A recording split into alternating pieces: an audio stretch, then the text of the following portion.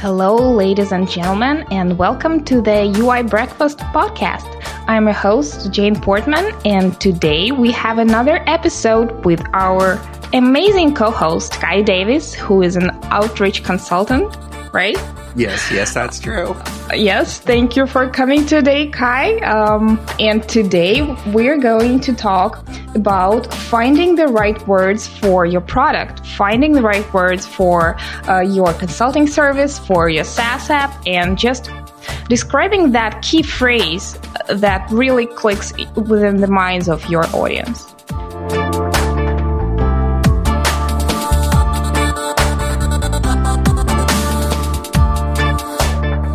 So Kai, having 20 years of experience in that field, now you have to share all your secrets with us. As long as you share your secrets with the audience as well. All right, I'll do my best. So what is your key piece of advice when it comes to choosing the right words? So starting at a high level, I think the most important thing for a product owner to realize, somebody who's creating like a SaaS app or an ebook, any type of product, is you want the sales copy on your site, the language you use to talk to your customers, to be like a metaphorical mirror you're holding up to them. You want to use their words, you want to use their expressions, use how they actually describe their pains, because it'll come off as so much more authentic and real. Where if I, say, was launching a SaaS app for vet clinics and I tried to imagine what their pains were like and write a sales page, I might be able to make a decent guess at it, but it wouldn't sound convincing. It wouldn't be the actual language they use. So by taking that one further step and saying, well, how do I understand the words that my customers are actually using? How do I learn the phrases, the ways they describe their pains, the ways they talk about the solutions they're searching for, and incorporate that into my copy? Your service, again, whatever type of service or product you're selling, becomes that much more convincing to the customer because they're able to read it, nod along, and say, oh man, they're using my language, they're talking like me, they're describing the pains I'm experiencing. And that's one less hurdle the customer needs to get over to buy. You've already convinced them that you understand them. Right. And taking one step back in that, pyramid of things where, there is copy and there is design and there is layout, and your product copy is 75% of success and everything else splits the rest and, miserably because copy is absolutely the key to success here. Mm-hmm. So everything we have to discuss here are actually the methods of copywriting that you are using to promote your product. Absolutely. And I completely agree. The copy you use to talk to your customers can be so influential in your success. If you have, I'm a big fan of Amy Hoy of Unicorn Free and 30 by 500. And she uses the phrase crispy to refer to well-written copy, where it's tight, it uses the language your audience uses, it's well-formed, and contrast it with soggy copy, where you aren't quite using the words your audience use. Maybe you're selling to vet clinics, but you refer to them in a different way, or you're selling to entrepreneurs, but you keep referring to them as consultants. Soggy copy just doesn't match up with who your audience is or the problems they're experiencing. So we always want to shoot for crispy, tuned copy instead of soggy, wishy-washy copy. Which is actually what everybody produces when they first sit down and try to write something, right? Oh gosh, yes. What was your first experience with sales copywriting in your life? Oh, let me think here. It probably was, that takes me back. My first experience was probably writing descriptions for eBay auctions, but my first real paid experience was at my first day job writing sales copy for our website. We had a few educational products we sold. And I, being the junior marketing guy when I started out, was tapped to write the product description. Since who cares about the product descriptions? We could have the junior person write them. But the truth is, those product descriptions are what the customers are going to be reading. That's what's going to get the customer from thinking, maybe I'm going to buy this, to actually wanting to buy it. And so I probably committed every mistake I could in the book. I used me-focused language instead of you-focused language. I guessed at the pains the product was solving instead of talking with the customers and researching the pains that the product actually solved for them. And in the end, it was so-so copy. So-so copy is better than no copy, but it still wasn't convincing real copy. And I didn't understand how to write that until I started talking with our customers. Right. And what did you discover then?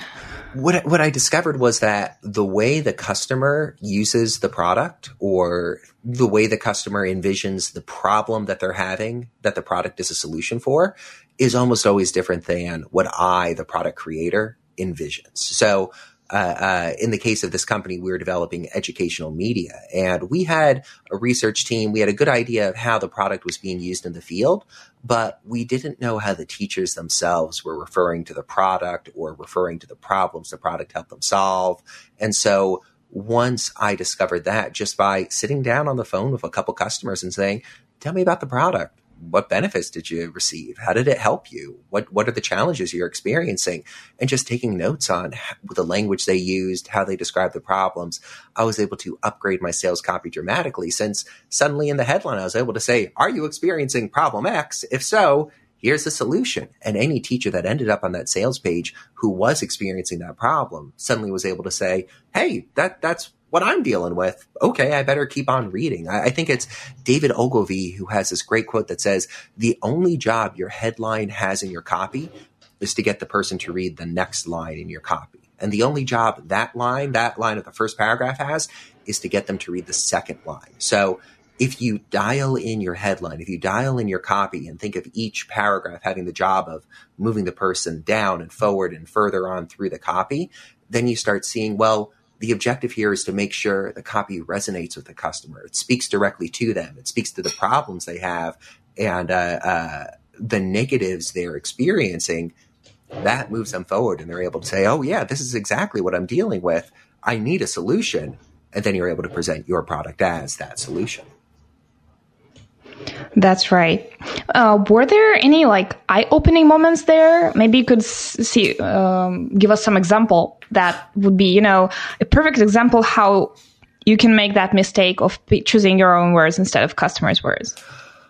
It's a really, really good question. I can't think of a good, a concrete example in my history, but it's what I've seen happen is I end up choosing my own words when I haven't done any research about the audience, or when I'm just desperate to get some copy on the page and I start making assumptions about what problems they're experiencing.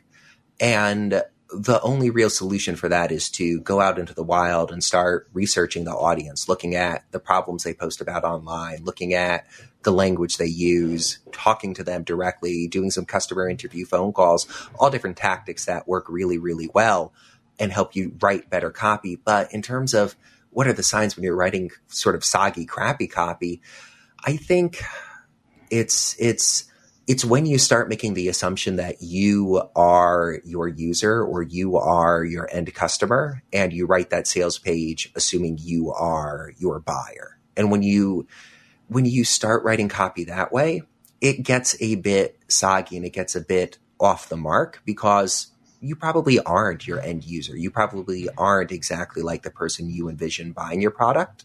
So if you're writing the copy for yourself instead of the customer, it's going to be a little off the mark and not performing as well. So I think it's always great to approach copywriting from a research-based perspective, starting off saying, where can I find the people who are going to be buying this? What are the problems they're experiencing? What are the solutions? What's the language they're using?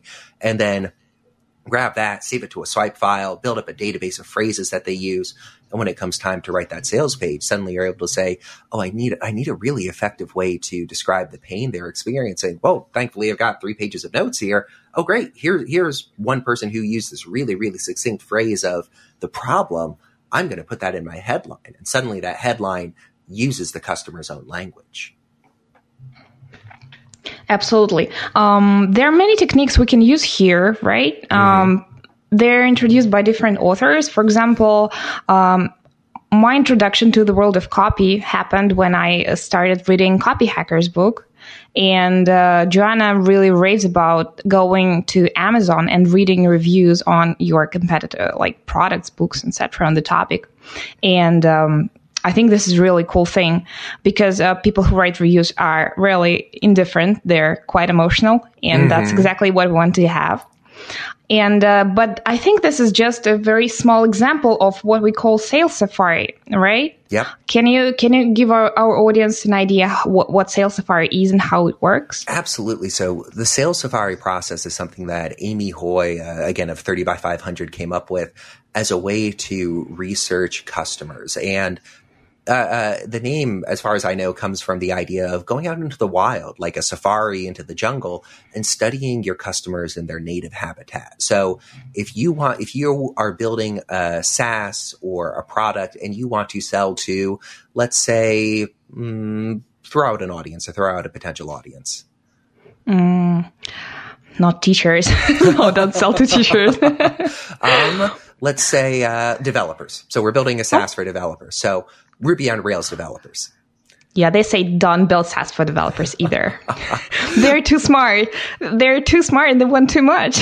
But still, for this example, let's just say we're building something for Ruby on Rails developers. Right. We'd want to go out into the wild and see, well, what are the communities that Ruby on Rails developers are already taking part in? What are the forums they're posting in, the mailing lists they contribute to, the blogs they read, the podcasts they read, the books they purchase and leave reviews for, and then just start soaking it in. Study, again, like you're going on a safari to study wild animals. Just observe how these people are interacting in the wild, the language they're using to describe the problem, and the issues that they're highlighting. And just by doing this customer research, and it could be as small as 30 minutes a day, 3 or 4 days a week, you start to build up a robust picture of not only the language the customers are using, but the pains that they're describing. And you might start off saying, I'm going to build a SaaS. It's going to help Ruby on Rails developers write better code. But you go out into the wild and you start studying the audience, and suddenly you see, well, nobody out there is actually saying, gee, my problem is I want to write better code. They're saying, I wish my unit tests took a shorter amount of time, or I wish I had a better way of collaborating with other members of my team. And so you go on the Sales Safari and suddenly you're able to understand the pains and problems that your customers, your audience are experiencing. And from that, you're able to build an even better product. Since instead of going off to the lab, spending 12 months, building the perfect thing, and then showing up and saying, hey, I've got a thing. Does anybody want to buy it?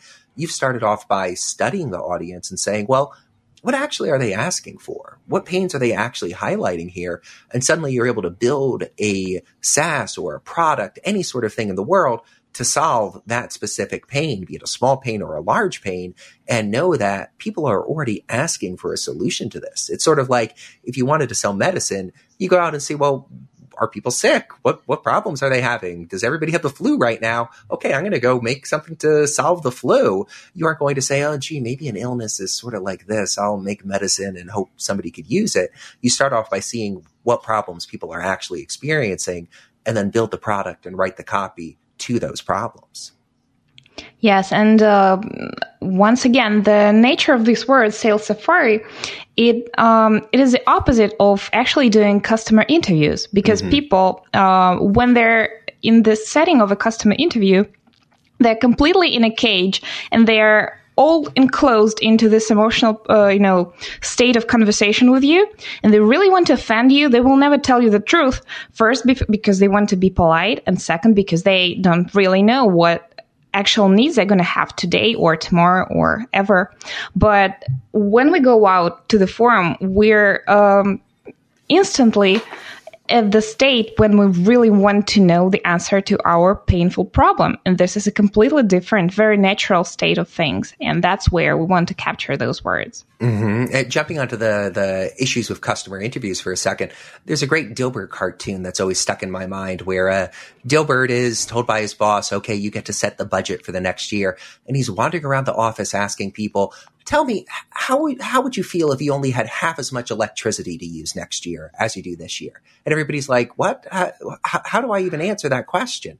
And I think that sort of gets at the issues with customer interviews. They're valuable for getting some information, but when you sit down with a potential customer and say, well, tell me, what are the biggest problems you have? People are either going to draw a blank or make up something or choose the most recent problem or pain they've had.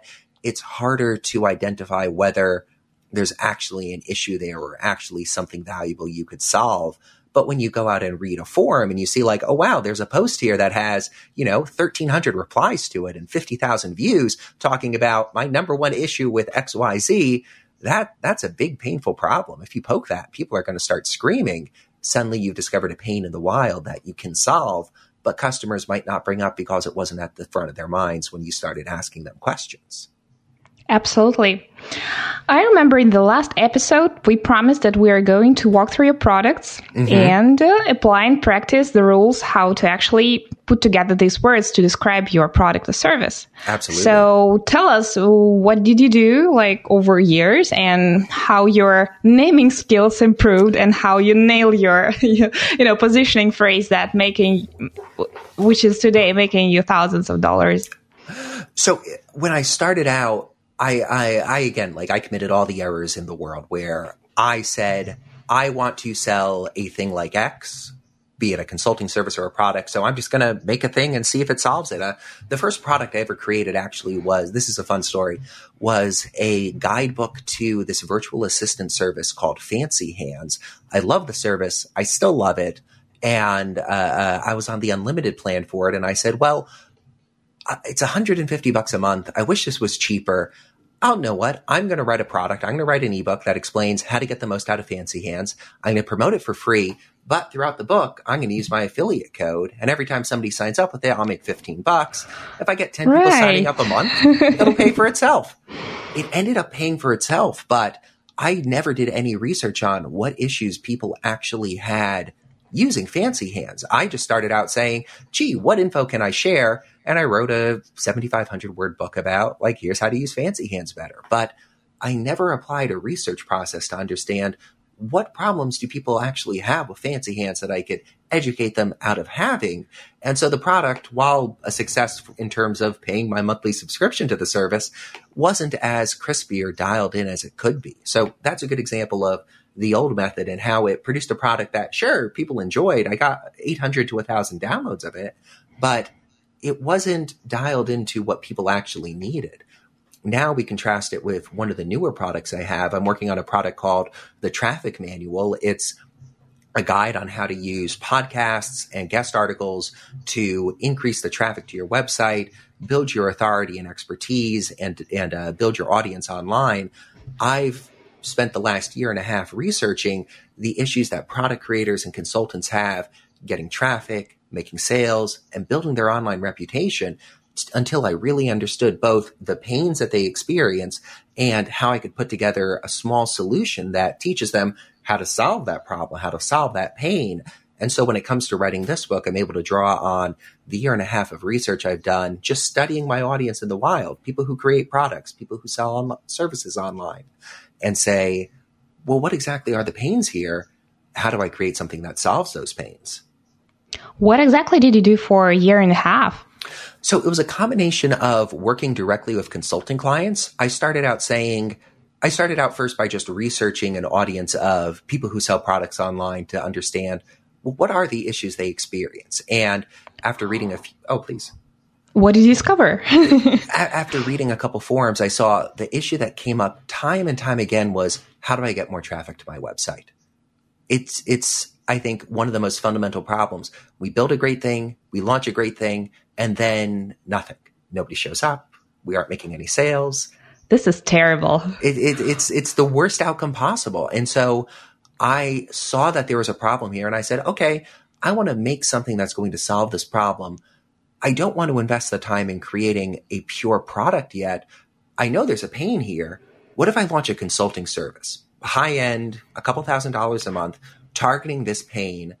And so I wrote up a sales page using the words I discovered through the Safari and said, okay, great. I'm going to offer this service, the Traffic Power Up, to customers and see if they buy it. And so over the last year and a half, I've had, I think, 15 or so customers for that product. And so over multiple months, I was able to interview these customers who were paying me between $1,000 and $3,000 and say, well, what are the issues here? What are the pains here? What are the problems here? And learn from them the problems that they were actually experiencing. Hand in hand with that, I was doing firsthand research, going into forums online, going into Slack communities, going to conferences and events, and just soaking in, well, what are the issues people keep kibitzing about? What are the things people keep complaining about? What are the problems that keep coming up again? Saving those just to a swipe file in Evernote. And so I started building up this database, really highlighting, oh, these are the issues that people are having. These are the problems that they're experiencing. And this is the language they use to describe those problems. So what does the headline say for the traffic manual? That is a wonderful question. I can't remember. I think it's something like, let me see if I have that easily accessible.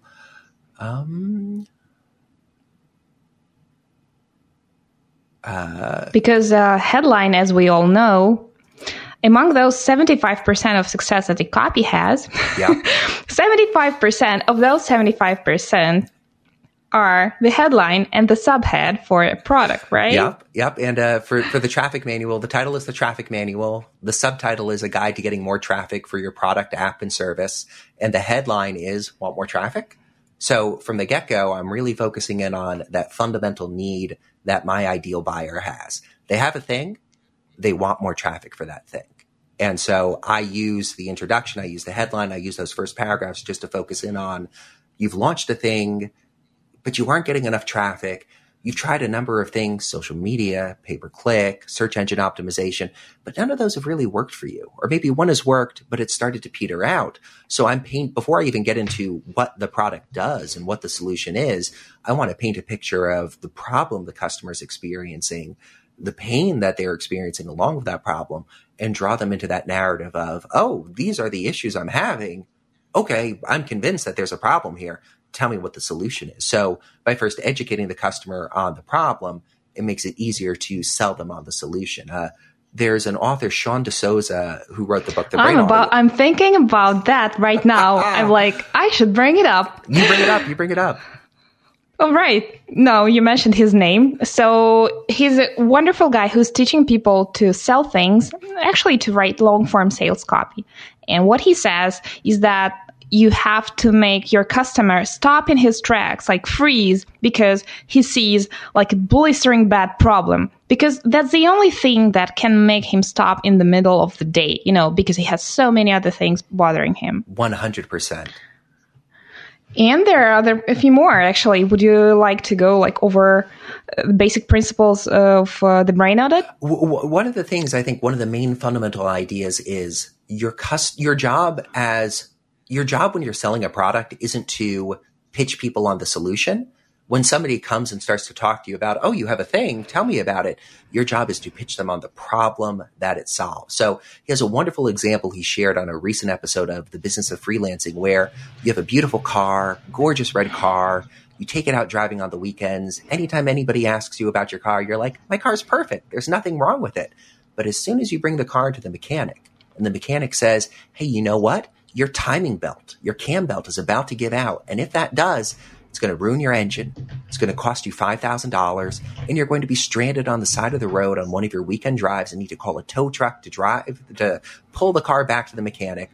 Suddenly, all you can think about is that timing belt. You never worried about it before. You never even thought you needed to replace it before, but now you're fixated on this problem. So by starting out by really identifying the problem that your customer is experiencing, and when they say, well, you've got a solution here, tell me about the solution, focusing in on, let's not even talk about what a timing belt is. Let's talk about the pain you'll experience when that timing belt suddenly snaps and your engine turns into just a hot piece of metal on the side of the road. You're like, oh my God, I need to pay money to fix this. So our job when selling a product isn't to talk about ourselves or the product yet. Our job is to talk about the painful problem the customer has and then lead them into the solution, getting a replacement timing belt. Right. So I have a few life lessons about headlines and subheads. And, one of them is using plain words, not trying to be smart, and just using plain natural language, which is crispy clear. And don't use how to say it, wordplay, metaphors, whatever makes you look good. It just doesn't make any sense to the reader. Mm-hmm. So put it in plain words and start with the pain.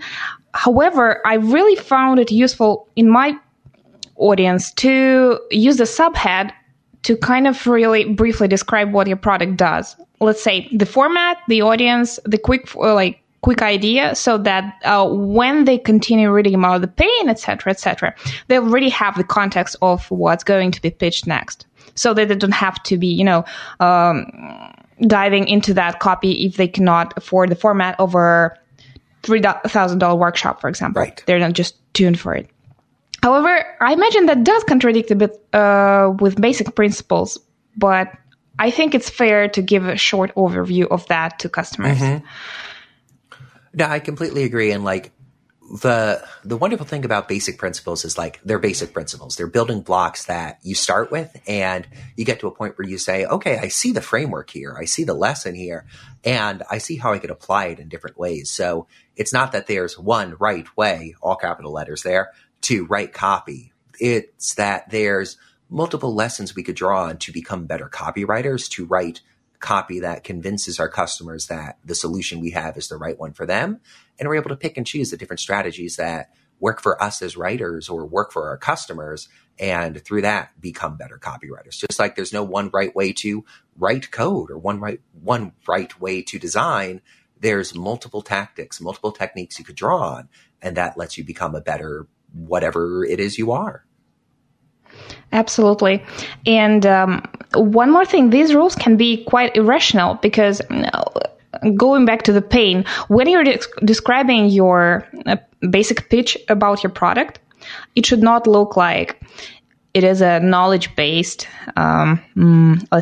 it's a knowledge-based platform that allows content exchange for... I'm already asleep. I just fell asleep. This and this. Yeah. Your description should start with like, you'll know that when you do something, then this and that. When you go to college, they actually tell you when you give definitions to things, not to start with when, because this is illiterate. However, in real life, it's better to start with a when, to give people a context, a problem, and then goes your solution in real people's world. Yeah, absolutely. There's so many skills that you learn in college or when you study writing in an academic setting that don't necessarily apply when you're trying to write copy for an audience, because it's not how people read and it's not how people necessarily talk. You have to find that happy medium between an effective writing style and how your customers actually communicate. There's a great example I think Ramit Sethi shared on a podcast episode a while ago where one of his friends sells a dating product and Ramit was reading the sales page and he was like, you have typos everywhere. Like this is horribly written. What's going on? Like, you got to give me a chance. I'm going to write a new version of the sales page and we're going to split test it and see which one does better. So Ramit goes in, writes a new version of the sales page, cleans up all the typos, all the grammar, and guess what happens?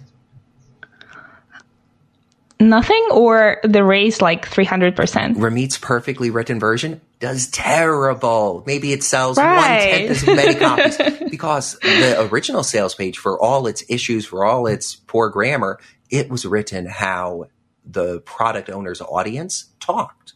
And so they read through the sales page and they were like, oh, this is how I communicate. This is what I'm used to. I'm going to buy. I have that trust. Where the more cleanly polished sales page, well, it didn't quite speak to the customers as well, and it didn't convert as well.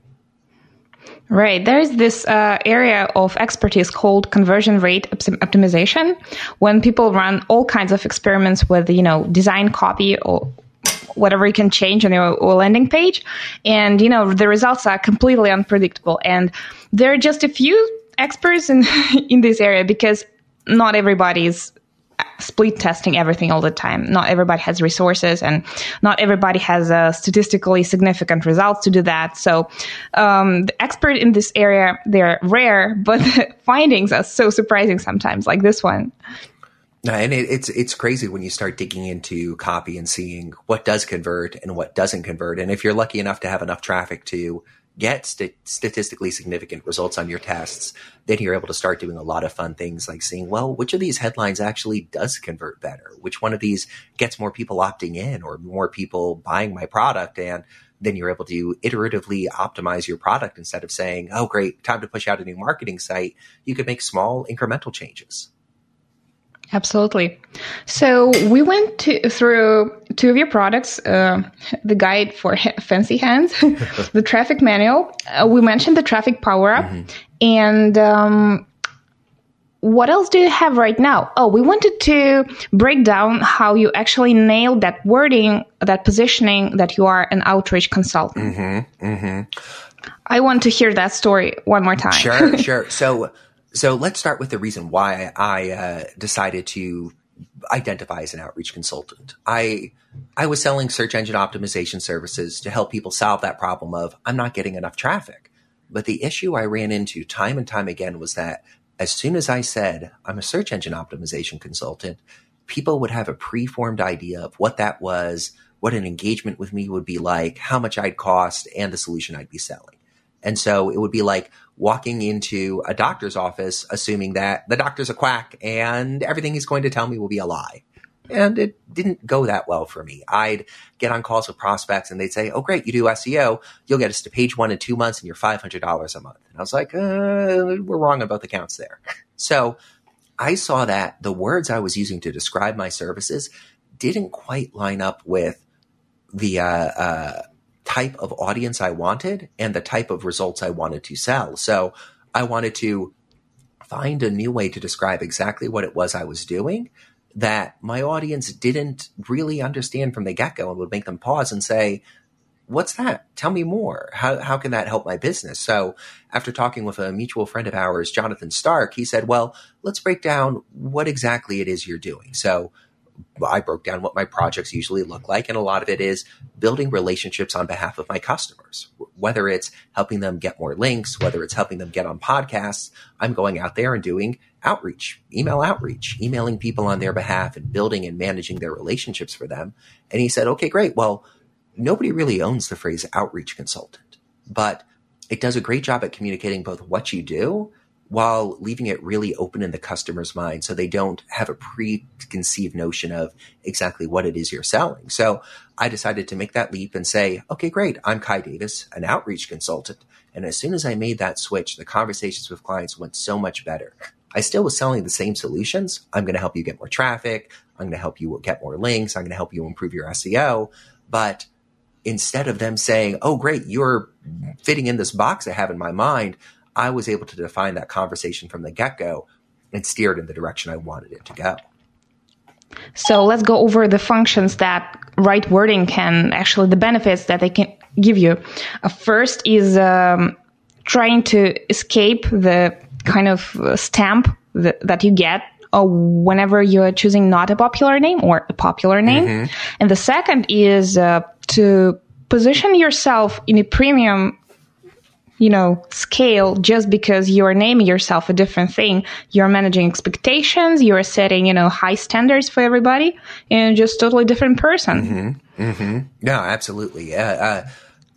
It's dangerous to let your customers start naming you or putting you in a box because you suddenly lose a lot of that autonomy in terms of the skill sets you're providing and the deliverables you want to provide.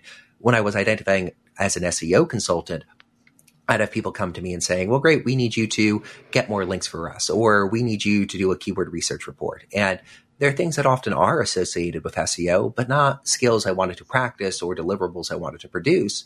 But by defining myself as an outreach consultant, it's so much easier to say, hey, these are the 3 things I do as an outreach consultant. If you need something outside of the scope, well, you need somebody who does something else. But if you need outreach work, boom, I can help you with these 3 things incredibly well. So it really lets me handle that narrative and steer that conversation in the right direction. Was there any turning point when you named yourself a different person, or did you start to charge twice as much? How did it happen? Let me think here. It actually did coincide with me raising my rates. After I started identifying as an outreach consultant, it was coincidentally. I'm not sure whether it was a result of or just happened at the same time, but it was easier for me to sell people on my services because they didn't have preconceived notions of how much it should cost.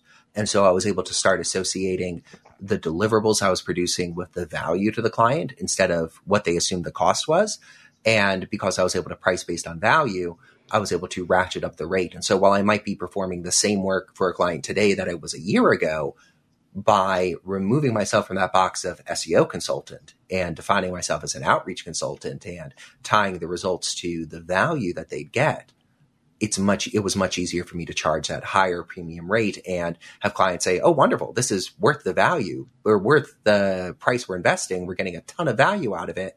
And as I kept getting that feedback, I kept raising my rate. Great. I have a very similar story with my productized consulting service. It was essentially, myself, a UI UX consultant, coming in and doing like a chunk of UI work every month. But the name, I smartly put it, was monthly creative direction, which, it suddenly gives you a different angle of things. You just think of that, expensive specialist, expensive professional person who can be on your team, but you just see, 6 digits, dancing all over the place. And now, whatever price tag comes after that, it's compared to the salary of a consultant full-time, as opposed to, an poor Odesk soul who comes and does 20 hours of design for you. And that was life-changing. And even though it was essentially the same design, like wireframes and sketches and stuff, people got completely different attitude to things. They would listen to my opinion as a creative director. Well, luckily I have a place in my biography where I was called a creative director for a few years. But at that point, that was half actually managing designers and half actually taking the decisions that creative directors take. So there are a few angles of that. So it's great when you have that to back it up, but there is actually nothing preventing you to use whatever words you like to describe yourself. Absolutely. Really. And nobody should be afraid of that. Yeah, it's completely transmutable. I could see myself down the line changing the words I use to describe the services I provide or the words I use to describe myself as a consultant, depending on what audience I want to target. If, again, it all comes back to researching that audience. If I decide to switch focuses to a different audience and I do some safaring and research that audience and see, oh, they're experiencing this pain and they refer to this pain in a particular way, I might want to add that into or replace my title with that new phrase, because now when a customer comes to my site, they'll say, oh, he's XYZ, I have XYZ problem. Perfect. And somebody who comes to you and says, well, I need creative direction. Great. That's how you've defined yourself. They're going to say, I know what I need. She's using the right words. Let's work together. And it becomes a match from the get-go. However, nobody in the world would ever say, I want creative direction. Correct. It's just not going to happen. So going back to that pain point, first you have to declare that pain that's familiar to them, and then introduce the concept of your service. Even though the words are familiar, it's not yet familiar to their worldview, because it's all like we classify people as designers and developers, and there is no place for anybody else, like outreach consultants, right, creative directors, whoever, So you really have to do hard work yourself plenty of times. Absolutely. And I've also been amazed at how this deviates a bit, but how the value that a client assigns to a product or a service or a consulting engagement can really be tied to the price we charge. That by raising the price, it could be a signal of the quality and not just, oh, I'm charging more for the service. That the same engagement priced at $500 or $5,000, more people could be interested in it at $5,000 because they say, wow, if they're confident enough to charge $5,000 for this engagement, they must really know their stuff. I'm willing to invest in them. Where if somebody's charging $500, it might be like, well, that's going to take them like 50 hours. So they're only making like $10 an hour. I'm not that confident in them and their abilities. So price, just as the words we use to describe what we're selling, can be a great signal of quality. And we see that with a lot of successful software as a service apps. As they raise that price, suddenly like, wow, I think Bounce Exchange is a great example. They do exit intent pop-ups and A/B testing for them as a sort of productized service, software as a service model, but they're charging something like $5,000 a month for it. And it's a crazy, ludicrous number when you're like, I'm paying $5,000 a month for an exit intent pop-up that appears when somebody tries to leave my website. What? But by charging that higher price, suddenly they're able to have that conversation of, well, why is this worth $5,000? Well, because we're going to run 3 split tests every month to make sure we're constantly improving how many visitors we're capturing and getting into your funnel, because we're going to be providing direction and strategic expertise. And suddenly that gives direction.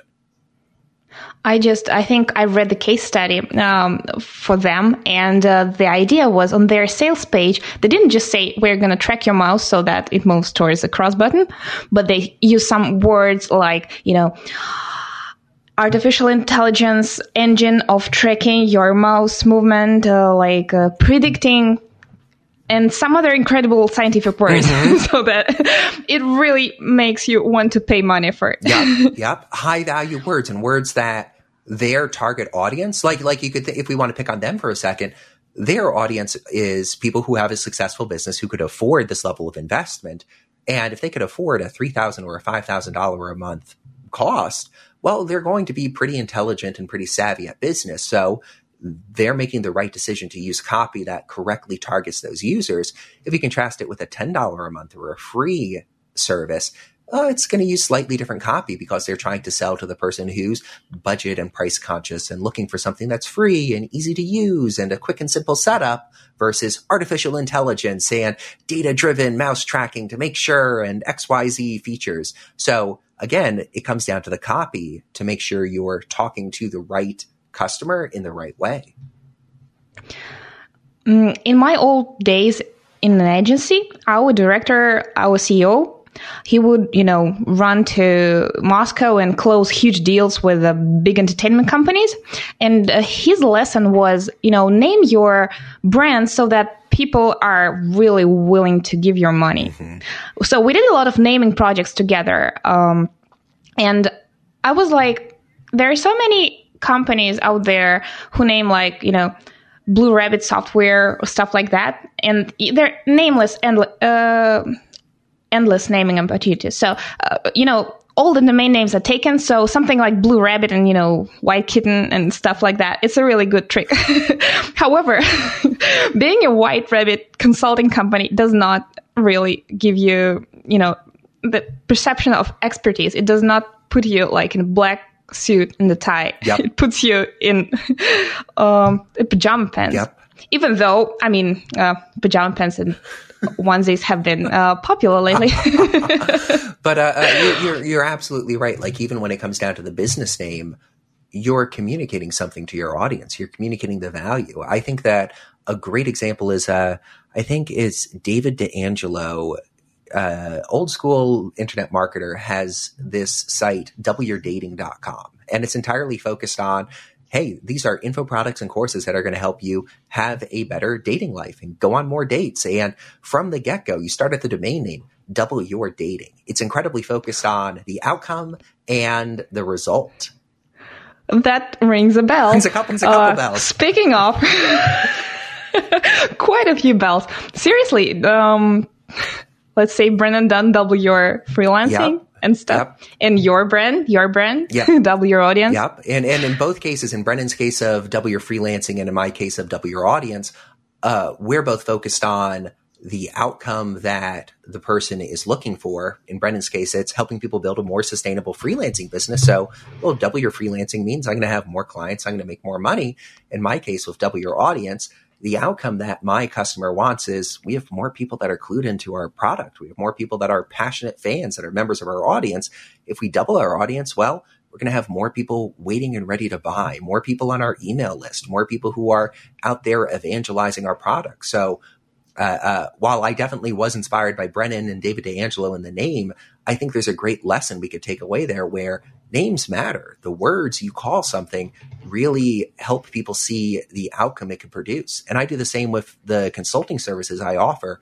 My top tier consulting service right now is named Traffic Power Up because, again, the outcome that my customer wants is more traffic. So from the get-go, I said, hey, great, the name is going to be Traffic Power Up. And as soon as somebody hears that, they think, okay, this is a thing I buy to get more traffic. If they're in the market for more traffic, I've already made that connection with them where this is an answer to that problem you have. I have a confession to make. That book by Sean D'Souza, it's called The Brain Audit. And my new book is called The UI Audit. And it was very, very heavy inspiration. Mm-hmm. However, taken in another field, nobody's ever going to remember that. But, the concept of UI audit really rings a bell with people. You kind of get the picture of what you're going to be getting while buying this book. Absolutely. And same with the brain audit. And it was just a brilliant book. I highly recommend it to anybody who is doing sales copy. Oh gosh, yeah. It's on my list of top 3 books I've read this year. I think it's $11 on Amazon, and it is worth its weight in gold. Unfortunately, it's an ebook, so it doesn't weigh anything. But it is honestly an amazing, amazing investment for anybody that's interested in understanding why customers buy, why customers don't buy, and how to use sales copy to turn those customers who aren't going to buy into customers who are going to buy. Speaking of great books on copywriting, I can extremely recommend all the books by Joanna Wiebe and Copy Hackers brand. Mm-hmm. They are amazing. I started with them first, and I tried to launch like a micro productized consulting service without knowing the words productized consulting like 3 years ago. And one of my clients who was kind of having a mentoring relationship with me, he said, well, I was so much proud of the looks of the site. Oh my God. But he's like, the copy's not perfect. I was like, does the copy even matter? No, in my brain. But he was, no, you have to really spend time. Go buy books by copy hackers and read them and stuff. And I just did that. And that was my entry point to the whole freaking universe that we are in right now. Yeah. Because that's a world where copy matters more than design or whatever. Mm-hmm. And where really, sales process is just the key of any business. And it takes while to understand that. 100%. I've had the most success internalizing a lot of the lessons of writing good copy by writing good copy. And if somebody listening to this is saying, well, great, that's great, Kai, but I don't have a service or I don't have a product, what am I supposed to write copy for? One really, really great tactic that I used for around a year was to just take copies of famous sales letters. So old letters you'd see in direct mail campaigns or sales letters on web pages or long form ads in newspapers, and just take 30 minutes every morning and copy them by hand.